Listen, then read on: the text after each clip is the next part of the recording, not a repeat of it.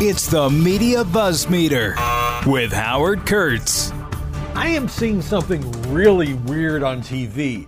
It's this spectacle of people, they're like sitting around a table and they're talking to each other as part of the show. I haven't seen that in a very, very long time. Obviously, some of these programs now coming back from all the pandemic restrictions. The downside is you don't get to see people's living rooms, their dens, what's in the kitchen. But the plus side is it's so much better to have an actual conversation in person. And now that I'm back in the studio, I can't wait, probably a couple months away before I can get guests back in the studio where everybody feels comfortable with that. It is just so much better than the boxes. Everything's TV now is boxes. You got 6 people up. It's like Hollywood Squares. But I'm glad it's another sign, as cities reopen, Broadway is reopening. Bruce Springsteen's coming back to Broadway with his show. California is about to reopen, dropping the mask mandates. And television, news at least, is starting to look like television news. I hope you'll stay to the end of the podcast here. This is not just a tease, but I have a remarkable story that you probably may not have heard about a figure who's a force on Twitter, who's had just a stunning checkered history, shall we say. I'm just struggling for the right word there. I got a lot of apologies to get to here. We'll start with Marjorie Taylor Greene. After almost a month, yesterday she actually apologized for these incredibly offensive comments she made about the Holocaust. These were so offensive that the leaders of her own Republican Party denounced those comments. It had to do with, anytime you bring up Nazi analogies in American politics, you're going to lose. It's going to end badly. She compared the House mask mandate in the House of Representatives, presided over by Nancy Pelosi, to the killing of 6 million Jews. Why this ever came out of her mouth, I know she said a lot of inflammatory things over the years. This was really, really bad. So having waited so long, she decided to sort of make it an orchestrated rollout. She visited the Holocaust Museum and she talked to reporters at a news conference. I have made a mistake. It's really bothered me for a couple of weeks now. I definitely want to own it, she said. The Holocaust, there's nothing comparable to it. It happened. Over 6 million Jewish people were murdered. The horrors of the Holocaust are something that some people don't even believe happened and some people deny. But there was no comparison to the Holocaust. There are words that I've said and remarks that I have made that I know are offensive. And for that, I want to apologize. Now, she had some separate comments where she compared the Democratic Party, which she calls the Socialist Party, to the National Socialist Party, which was the formal name of the Nazi Party. She did not apologize for that. Also an apology, and I'm not making these comparable, but these both happened yesterday. Chuck Schumer, Senate Majority Leader, apologized for using a very offensive word. It's a word that was very common when I was growing up in Brooklyn, when Schumer was growing up in Brooklyn, and then, certainly far beyond New York, and he was actually trying to say something nice or positive about people who are mentally impaired. And he was on a podcast, and what he said was, when I was first an assemblyman, a state assemblyman in New York, they wanted to build a congregate living place for retarded children. The whole neighborhood was against it. These are harmless kids. They just needed some help. Okay, we don't use the word retarded anymore and haven't for a very, very long time. It's a horribly insulting and offensive word. Again, it's one of those things, like in the 1960s we called people Negroes. You don't do that anymore. And Schumer should have known better. Now, he didn't apologize personally the way that at least Congresswoman Greene did. He had his office put out a statement, but the statement said, for decades, Senator Schumer has been an ardent champion for enlightened policy and full funding of services for people with intellectual and developmental disabilities. He is sincerely sorry for his use of the outdated and hurtful language. And I'm sure he is. I would have had more punch if at least the statement had put out in his name. But Schumer calculated, that if he says it, it's going to get a lot. This kind of flew under the radar. It was on a podcast that was posted on Sunday. So he kind of calculated that this would be drawing more attention to something a lot of people hadn't even heard about. Also apologizing, Chrissy Teigen, she has done some awful things online where she has gone after, for example, the singer Courtney Stodden, said that Chrissy Teigen would just send her these messages saying, or she would tweet about wanting me to take a dirt nap. She would privately DM me and tell me to kill myself. Things like, "I can't wait for you to die." I mean, I can't square that with her personality, but she is totally owning it. It's been a very humbling few weeks, she said in a long post on Medium. "I know you don't want to hear about me, but I want you to know I've been sitting in a hole of deserved global punishment. The ultimate sit here and think about what you've done. Not a day, not a single moment has passed where I haven't felt the crushing weight of regret for the things I've said in the past.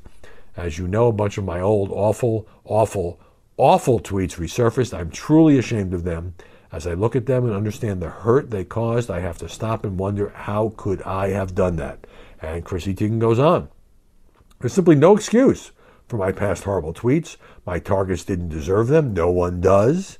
Many of them needed empathy, kindness, understanding, and support, not my meanness masquerading as a kind of casual, edgy humor." Well, that's a pretty good apology, but what she did was pretty terrible, as she now is the first to acknowledge. In the PC realm, why does liberalism sometimes become just a sheer parody of itself? So now, the Department of Health and Human Services in the Biden administration, in a document, no longer refers to mothers. No, they are now birthing people, because mothers might be offensive to somebody. What? Are you serious? I mean, this is the kind of thing that's just laughed out of the court of public opinion. And there was a hearing. The HHS Secretary, Javier Becerra, was testifying last week. I meant to get to this the other day. And Oklahoma Senator James Lankford said basically like, WTF with this birthing people. And Becerra didn't quite know what to say. "Oh, we're going to check the language, but we wanted to be precise." Okay. However you define your gender, the only people who birth on planet Earth are mothers. I just don't get it. Okay, some sad news, or not totally sad news, from CNN international correspondent Christiane Amanpour. She said that she has undergone surgery for cancer, that she's now will undergo chemo for a couple of weeks. And she turned it into a teachable moment. "I've had major surgery. I'm undergoing several months of chemotherapy for the best possible long-term prognosis. I'm confident. Always listen to your bodies," she told people, "that your legitimate medical concerns are not dismissed or diminished." She also praised Britain's National Health Service, so we certainly wish her the best. Monica Lewinsky has founded her own company called Alt Ending. She's a Vanity Fair contributor. Good for her for being able to kind of restart her career. She is finishing up the latest American crime story anthology series for FX called Impeachment, American Crime Story. Well, guess whose impeachment it's about, of course. And they've got a bunch of actors and actresses lined up. Clive Owen as Bill Clinton. Edie Falco as Hillary Clinton. Who plays Monica? Booksmart's Beanie Feldstein stars as the former White House intern. I'm not familiar with Beanie, but that's I would watch that, and I'm just glad that Monica Lewinsky, who underwent a lot of bullying and humiliation in her life for the mistakes that she made when she was 21, 22, now has a thriving career. All right, number one, President Biden in Brussels, getting ready for the big Putin showdown tomorrow in Geneva. He gave another news conference. This is good. Biden's given regular news conferences. That's much more than he usually does. He went after the Republicans in a way that made me a little uncomfortable. Not that he shouldn't talk about the Republicans, but there used to be, and this was completely and totally ignored by Donald Trump. So Republicans who were like, Biden should not have done this. He shouldn't have criticized the other party because politics stops at the water's edge. Well, that was always the prevailing view among American diplomats and presidents and members of Congress, but it kind of got blown up, 10, 15 years ago. I mean, Trump would rip Democrats. It didn't matter what country he was in. Nevertheless, I think Biden could have taken the high road here. He says we have to root out corruption. It siphons off his strength. He was trying to make a comparison between democracies dealing with their problems and communist regimes, such as the one headed by the aforementioned Vladimir, will prove that democracy and our alliance can still prevail against the challenges of our time.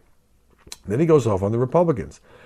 the president was asked, what are you saying to people about whether or not your changes will still be in effect after 4 years? He says, I'm saying, watch me. They believe I keep my commitments. Responding to a question about how American allies were rattled by the attack on the Capitol, Biden said, I think it's a shock and surprise what happens in terms of the consequence of President Trump's phony populism has happened. So direct shot at his predecessor, and look, who attacks him regularly. I don't have any problem. It's unusually strong language for Biden, who usually tries to deflect questions about Trump, but it did take place on foreign soil. Biden also said it was disappointing to see some Republicans reluctant to take on an investigation into the insurrection, quote, because they're worried about getting primaried.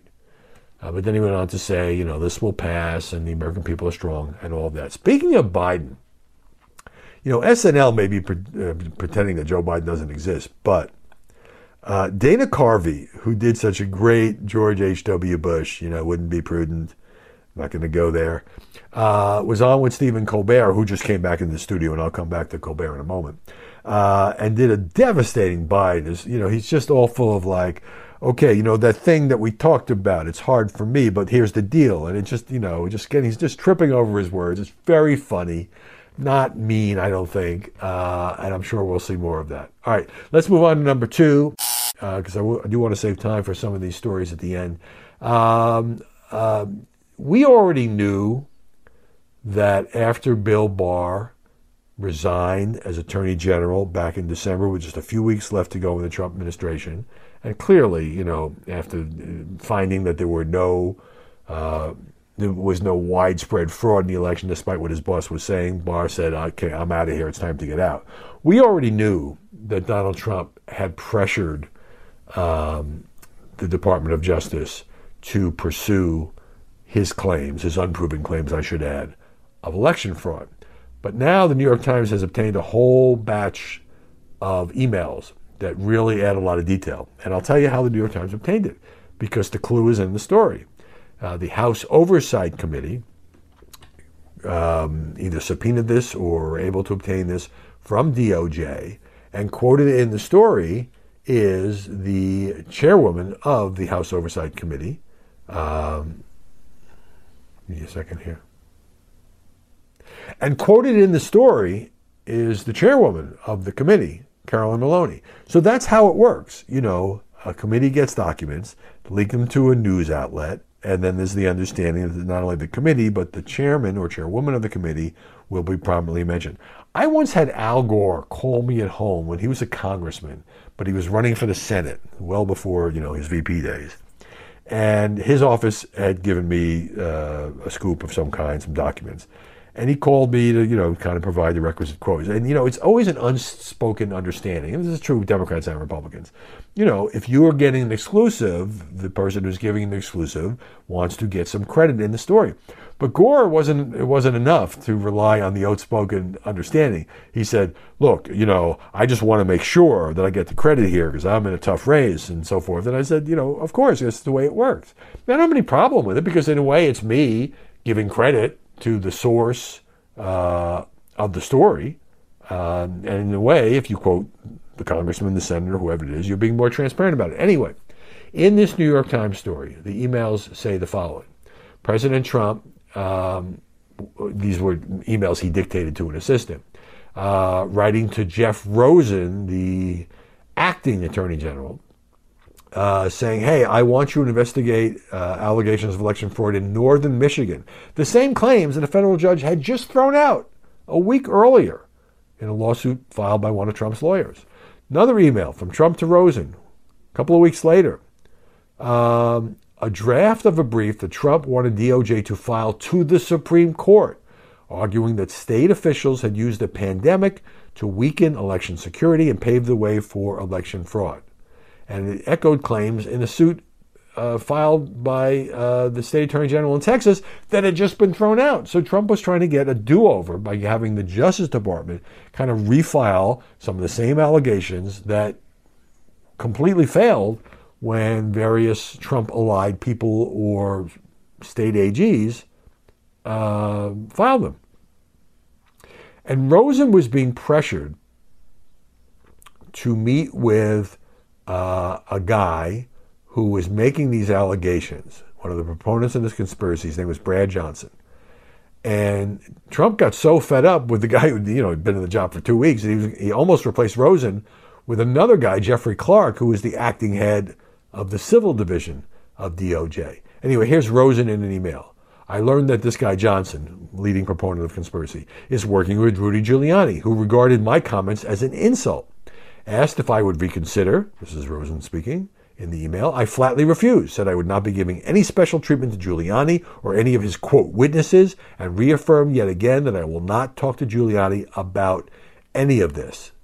So then there's a quote from Carol Maloney, President Trump tried to corrupt our nation's chief law enforcement agency, and so on. It's just, so Jeffrey Rosen, who was put in to be the more pliable guy as AG, he drew the line. He said, I'm not meeting with this guy. And then there's this very comical account of how this guy Johnson, kept sending emails and texts and then drove to Washington to try to get a meeting with the acting attorney general, which he apparently never got. Don't go anywhere. More BuzzMeter coming your way in just a moment. All right, let's move on to number 3. The Senate yesterday confirming Judge Ketanji Brown Jackson to the U.S. Court of Appeals, to Merrick Garland's old seat. She is widely touted as a potential Supreme Court nominee if there would be an opening for President Biden. But what does Mitch McConnell have to say about this? So Mitch McConnell did an interview with the conservative radio host Hugh Hewitt. And McConnell just comes out and says it. He and the Republicans will most likely block any Supreme Court nominee put forth by Biden in 2024. Hewitt said, what are you going to do in 2024 if Republicans regain control of the Senate? Quote, I think in the middle of a presidential election, if you have a senator of the opposite party of the president, you have to go back to the 1880s to find the last time a vacancy was filled. So I think it's highly unlikely. Okay, this is where we pause and say, yes, Mitch McConnell essentially single-handedly blocked President Obama with 9 months to go in his term from naming Merrick Garland. I mean, named him, but he couldn't get him even a hearing to the Supreme Court. But with just a few weeks to go in President Trump's first term, Mitch McConnell was happy to ram through Amy Coney Barrett, who now sits on the Supreme Court. So, politicians basically, and McConnell's a great example. He's all about wielding power. He's a little more straightforward about it in some ways. You had one position a year ago, a new situation comes up, people say, aren't you being a hypocrite? Didn't you change your position? You just say, no, that was then, this is now, this is different. You come up with some idea. In McConnell's case, it's like, it's not okay to do it if the Senate is of the opposite party of the president, but it is okay to do it if the Senate is of the same party of the president.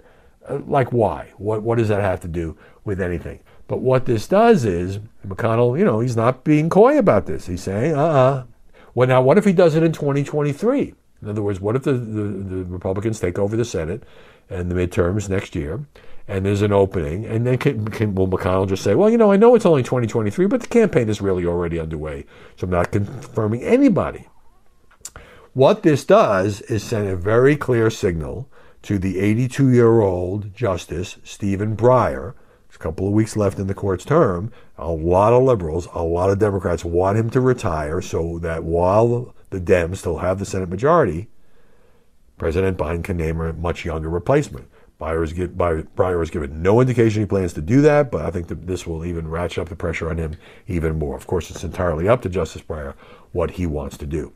Number 4, Jon Stewart was on Stephen Colbert's Late Show on CBS last night. Of course, they used to be colleagues on The Daily Show, and Stewart ran that. And it's really interesting. So he was in the studio. This was Colbert's come back to the studio, and so they're on set together. And what subject, what radioactive topic did Jon Stewart choose for this important appearance? The Wuhan lab leak theory. And this recalls Jon Stewart at his best. I mean, look, Jon Stewart was obviously liberal. He obviously spent a lot of time going after Bush. He kind of retired before Trump. He was very friendly to Obama. But there were times when he would give it to both sides. And that's what Stewart is doing here. Because remember, you couldn't even say what Jon Stewart said on CBS last night on Facebook, or you would have your post removed. And that is, he basically came out, and he tried to do it in this sort of funny, joshing way, and completely endorsed the notion that COVID-19 was created in the Wuhan Institute of Virology in China. He goes on. I honestly mean this. I think we owe a great debt of gratitude to science. Science has in many ways helped ease the suffering of this pandemic, which was more than likely caused by science. Colbert, do you mean that this was possibly started in a lab? A chance, says Jon Stewart. Oh my God.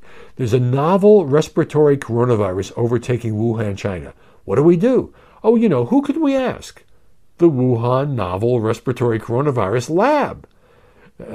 John says, it's a little too weird that the outbreak began in the same city as a lab studying these types of viruses. He compared it to, oh my God, there's been an outbreak of chocolatey goodness near Hershey, Pennsylvania. What do you think happened? He also said, he didn't say it was a conspiracy theory. He said, look, scientists don't know when to stop. Can I say this about scientists? I love them, and they do such good work, but they are going to kill us all. He pointed to the atomic bomb. If you cut the atom this way, it can power the world with electricity. If you cut it that way, it can blow everything up. Guess which one we tried first. That's just who we are. Now remember, the mainstream media, for more than a year, either ignored or mocked or minimized the very thing that Jon Stewart is talking about. Now you say, well, Jon Stewart, what does he know? He's not a scientist. He's just a comedian. He's a social critic. And John and I have had many rounds. I've interviewed him many times. I was once on The Daily Show. He was once on my show. He's a really smart guy, having talked to him off camera. And we tangled many times because I called him out when he basically, just beat up on Republicans and gave Democrats a pass, and he would go after me on his show. And look, it was in both of our interests to do that. I was also on Colbert's show back in his Comedy Central days.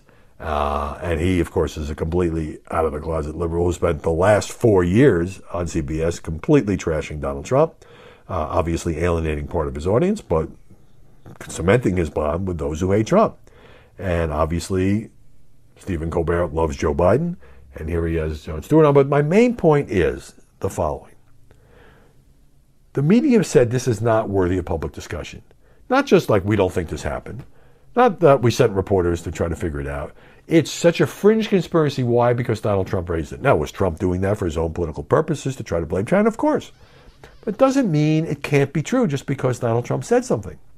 And remember, Tom Cotton said, we ought to investigate. Both the New York Times and the Washington Post ran headlines saying, fringe theory, conspiracy theory, it's been debunked. Vox said it had been debunked. Now they all had to come back when more, still hasn't been proven, but there's more circumstantial evidence that have come out, such as 3 scientists in the Wuhan lab getting sick, having to be hospitalized with COVID-like symptoms. My point is, if you haven't gotten this already, that it's not the job of journalism to say this can't even be discussed. Now, if you have evidence that says it's unlikely or it didn't happen, bring it on. But don't take it out of the public discussion. And I haven't seen, with a couple of exceptions, any real self-examination or soul-searching about dismissing the thing that now Jon Stewart gets to go on The Late Show and talk about in a funny way. But nevertheless, when he does it in that funny way, he hammers home the point that it's pretty plausible. The idea that it came from a bat or an animal, that's the theory that Fauci favors. Even Fauci says, let's keep an open mind. So that was Stewart on The Daily Show. And number 5 is the thing that I kind of teased at the top. Or maybe if you're a media insider, you know the name Yashar Ali. He's got 800,000 Twitter followers. He's written for a couple of magazines, but basically he's broken a whole bunch of stories. But basically he lives on Twitter and does his thing on Twitter. And Los Angeles Magazine has this incredibly well-reported, well-written, and kind of chilling piece about who this guy is and what his background is, and makes you wonder, because Ali has made a lot of friends in the media. I don't know the guy. I follow him on Twitter. I've never had any interaction with him. I don't have a dog in this fight. But I didn't know mostly any of this. Ali is so influential that CNN President Jeff Zucker went on the record in this LA Magazine piece to say Yashar has an incredible Twitter feed with several personalities within it. He's not just an investigative reporter. He's not just an animal lover. He's not just a bon vivant and a man about town. He's all those things, and that's actually what makes him so interesting. So Zucker is talking about him. Jake Tapper is on the record in this piece talking about him. But here's some other things. So first, let me give you the description, because I think a lot of people just don't know Yashar Ali. He was a political operative at one point in Democratic politics in California. Then he became a social media muckraker. One of his most recent targets was Sharon Osbourne. He reported that she totally, completely denies this, had made racist or ethically insensitive comments about some of her fellow panelists on The Talk. She's now out of The Talk as a result of those stories, and obviously CBS looked into it. He has hurt the cabinet chances, according to this report, of the mayor of LA, Eric Garcetti. He helped cancel former New York Times food writer Alison Roman and helped crush Harvey Weinstein. So this piece kind of gives him his due. It also describes him as an openly gay Iranian-American convert to Catholicism who claims he attends Mass 3 times a week. But here's the thing. He has these relationships with people, many of them A-list celebrities, and then he has these horrible falling out. For example, there's a billionaire named Susie Tompkins Buell.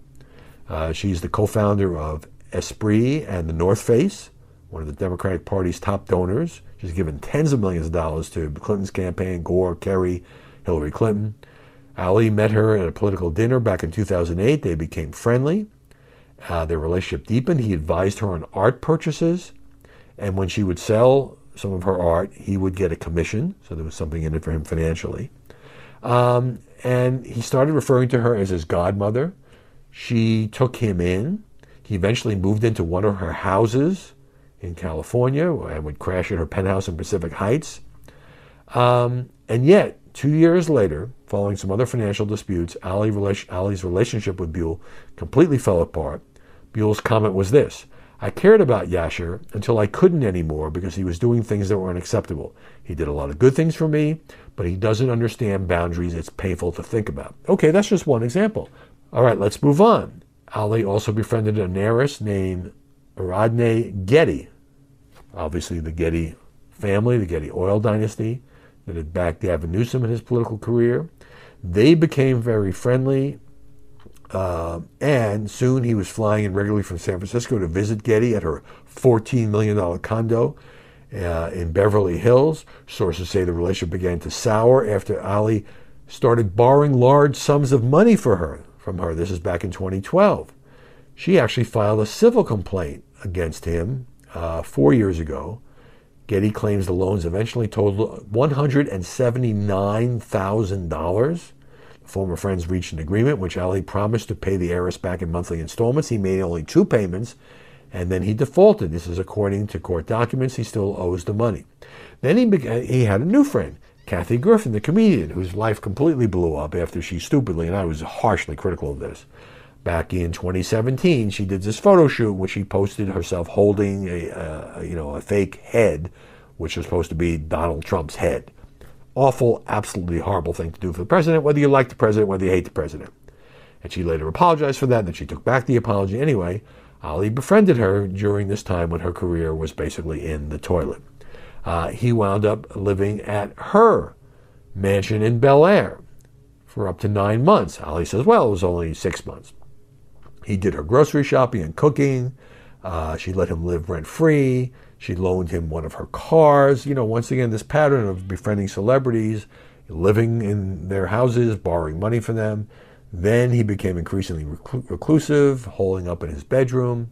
Finally, Kathy Griffin asked Ali to leave in 2019.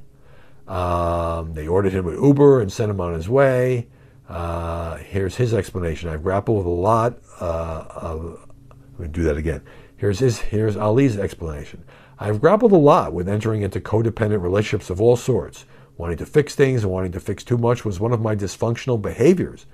I've talked about it in therapy. He goes on to say that he's had these suicidal thoughts lately. I mean, it sounds like his life is kind of falling apart. But also he was responsible just last year for ABC firing Barbara Fedida. She was a top executive. He reported to have made racist comments, which she denied. There was an HR investigation. What's interesting there is they used to be friendly. They texted together. They dined together. So it's an amazing profile of somebody who's kind of like a 21st century media figure, has had a lot of impact on the media, has done some good reporting, but clearly has had some difficult relationships and falling out that he is now grappling with. And he almost never gives interviews, and that was a coup for LA Magazine. And I'm just giving you, I really recommend you read it. It's just a hell of a read. And I'm giving you like the highlights that I can squeeze into the podcast. Hope you're having a great day. Appreciate your being along for the ride here. Let me just give you the rundown. You can get our podcast on your Amazon device, Google Podcasts, Apple iTunes, you name it. See you tomorrow with more BuzzMeter.